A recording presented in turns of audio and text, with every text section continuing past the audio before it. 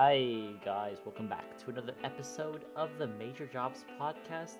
Today, I got to interview a water plant operator who works with waters coming from the direct sources like rivers, and they put it, um, they put chemicals into the water, different kind of chemicals to make the water clean. Now, I had no idea what this job entailed. I didn't know what people had to do. So it was really interesting listening to what he had to say, and it was really interesting learning about how our water gets cleaned.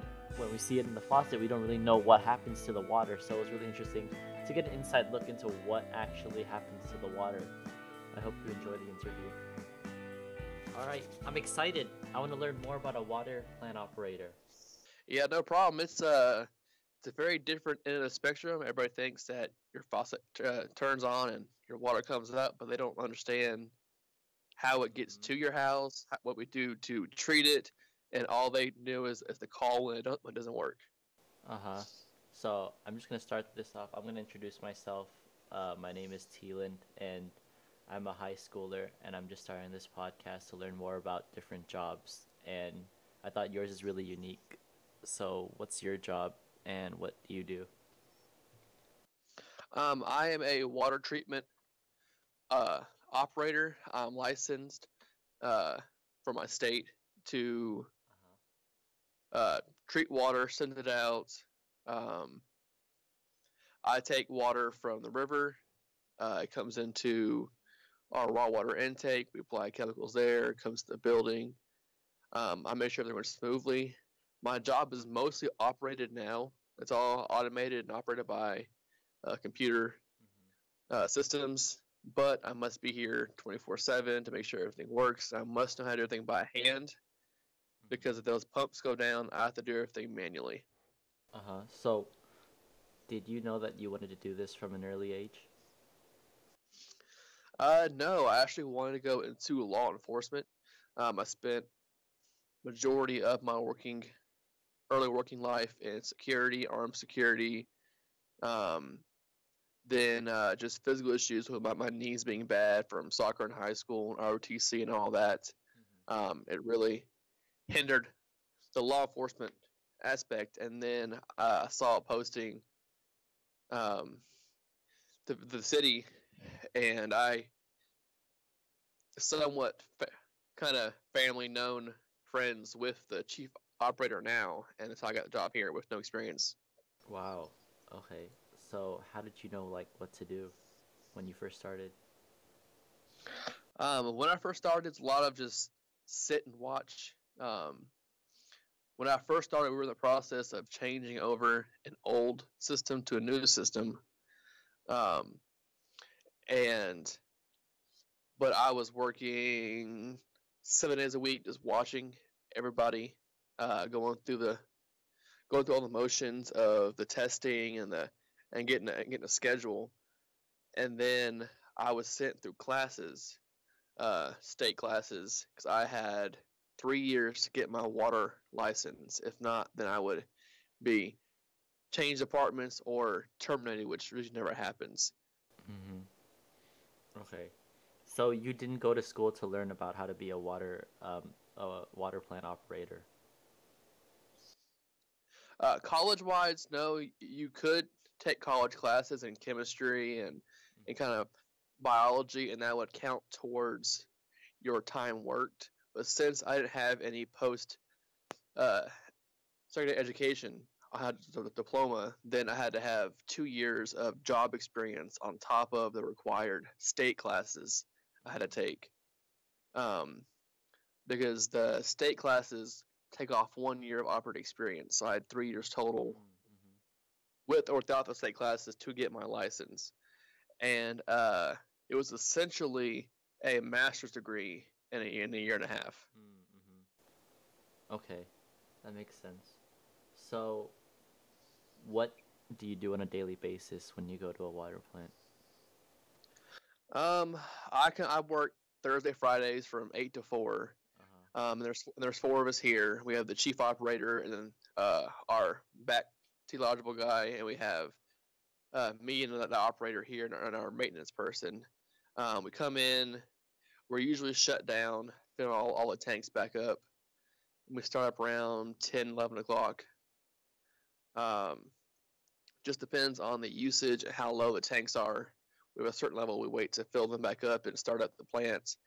Once we start up, we turn all the pumps on, all the chemicals on. We check the raw turbidity, which is how cloudy and muddy the water is coming in the plant. And that's what we base off of how we need to set our chemicals for.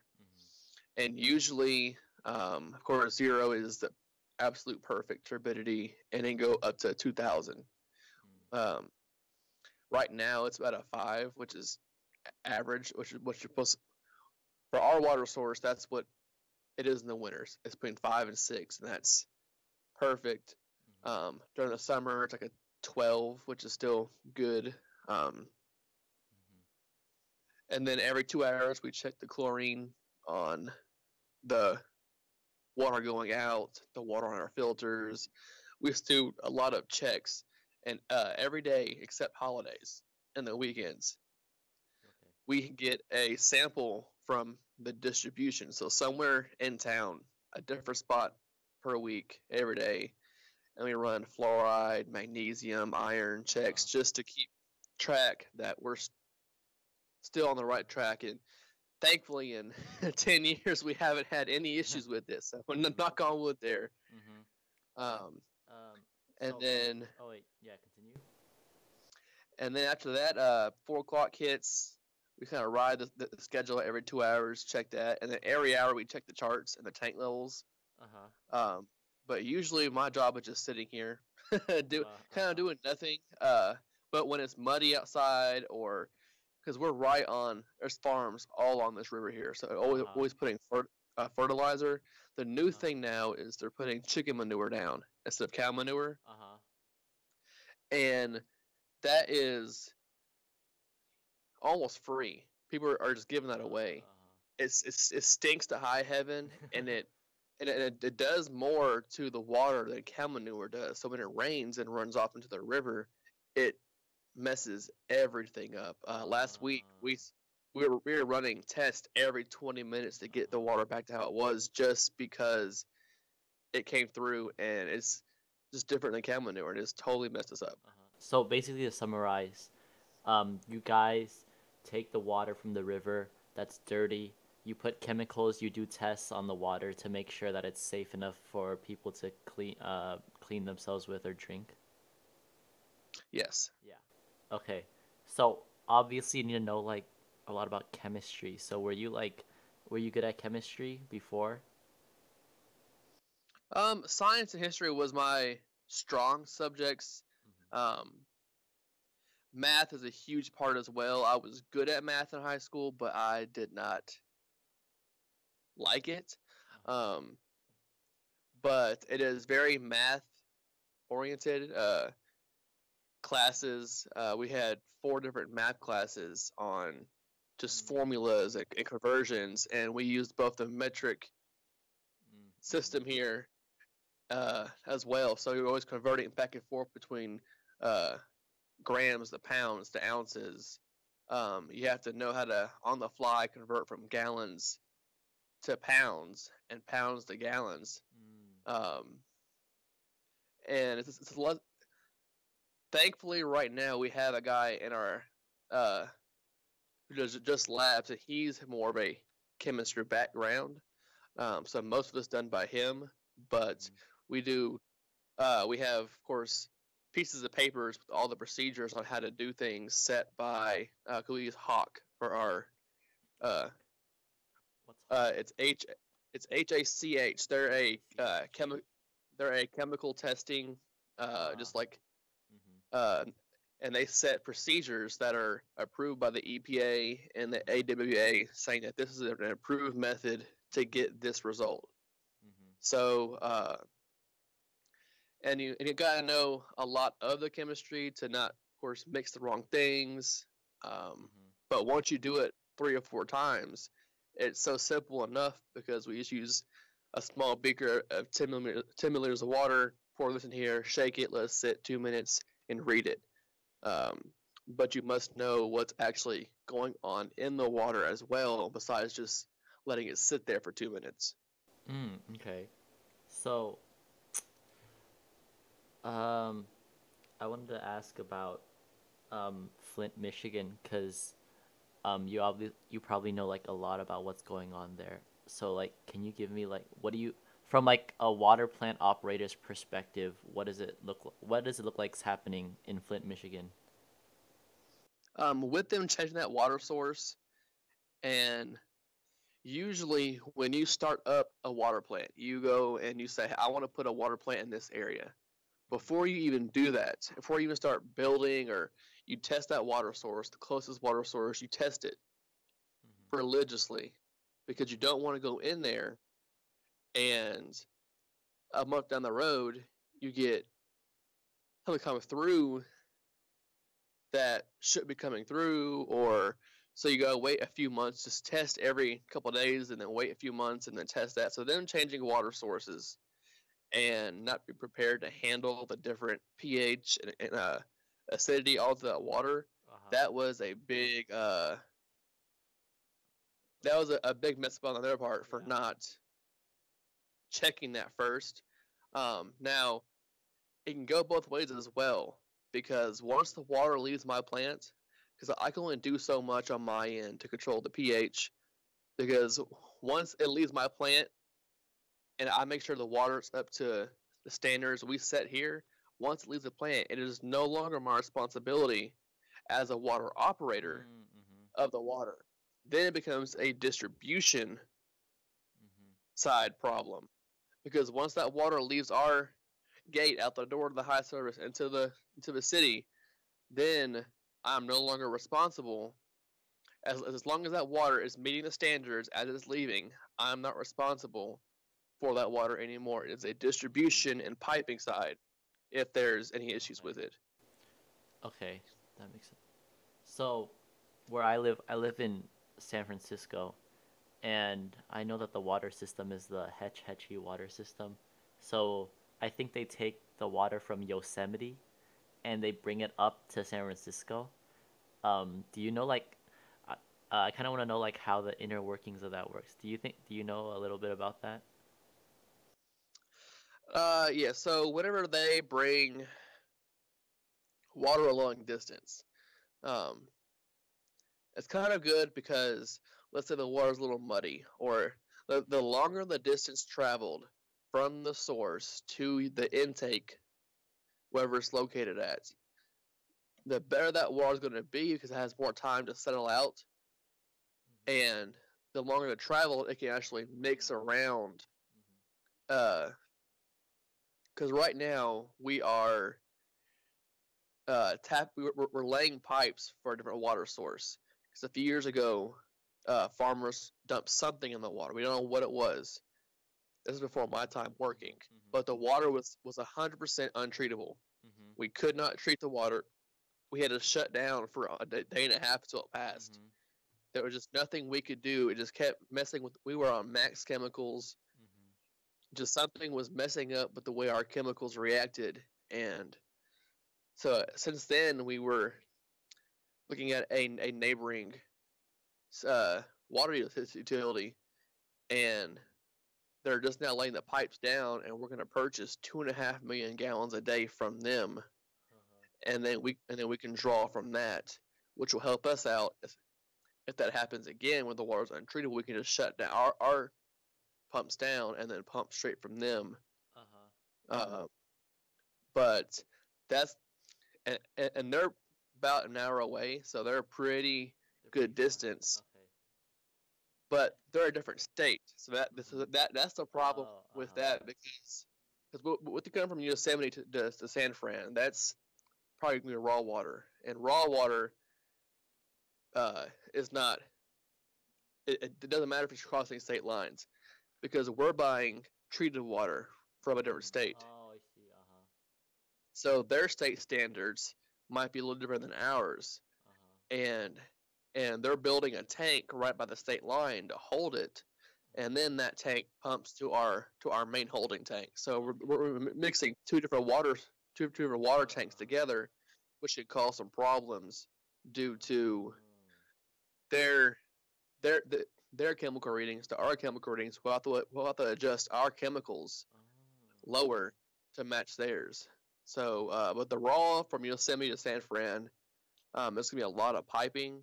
It's gonna, I'm sure it was very expensive because whenever you lay pipe down, you have to shoot a bunch of chlorine water for a couple of days through it to disinfect the pipes as well. So, Wow, that's really interesting. I never thought about that. Do you like your job? yeah, it's about 10 minutes from my house now. No more highway driving for me, but it's 10 minutes away from my house. We are in the middle of nowhere, so I do have to kind of bring things, entertain myself at work when I'm here alone. Um, very sketchy cell phone signal down here. Uh, the benefits are great. There is a high need for blue collar jobs right now. All throughout high school, everybody tells you college is the way to go. College is great. I would recommend a 2-year degree, community college for a vocational job.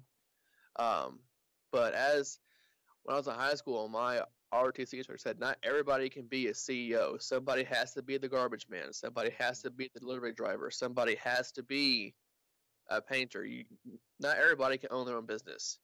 As much as it sounds good and all, but somebody has to do dirty work.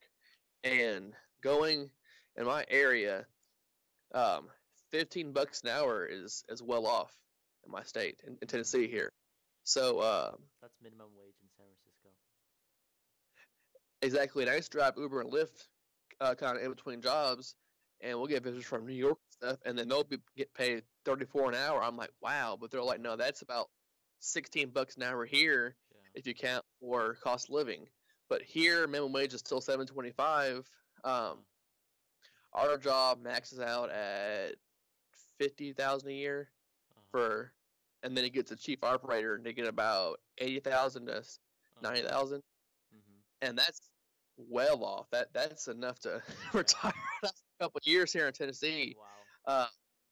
But of course, I'm kind of in between there, because once you get your license and then you get a raise every year, you get big pay raises from there. But it's enough. It's enough for me just to work.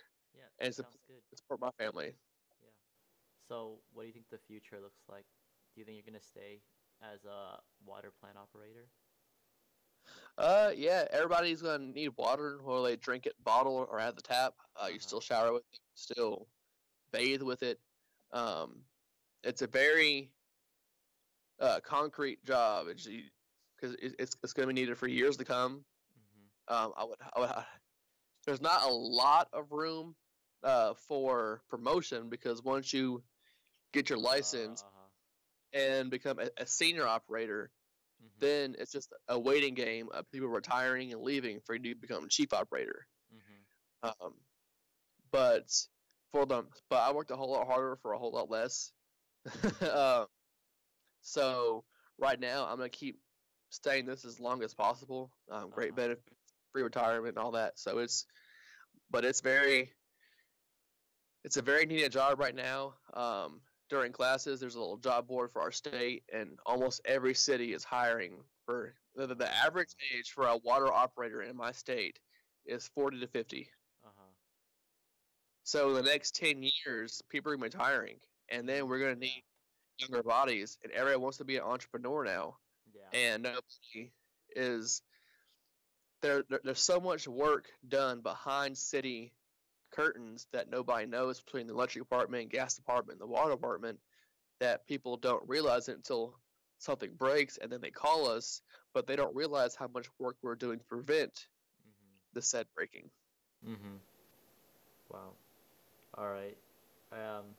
I learned a lot in this interview. Thanks a lot for doing it. I learned a lot about how water is treated, and how people treat water. Thanks a lot. I appreciate it. All right, no problem. Yeah, if you have any more questions about the actual process of the water, but that's kind of getting to the technical stuff. But Other than that, people just need to start going onto their city websites and start doing Parks and Rec jobs and water jobs and start doing more blue collar stuff. Thank you, man. All right, no problem. And that was where the interview ended. I had a great time talking to him.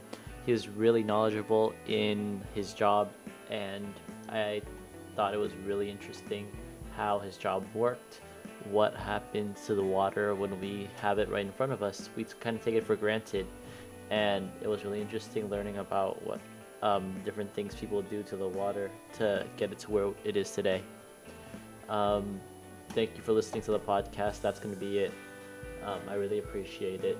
And if you haven't already, please subscribe to this podcast. I'd appreciate it. And follow us on Instagram and Twitter. Twitter is Major Jobs Pod, and Instagram is Major Jobs Podcast. That's going to be it for this episode. I'm going to see you in the next one. Bye-bye.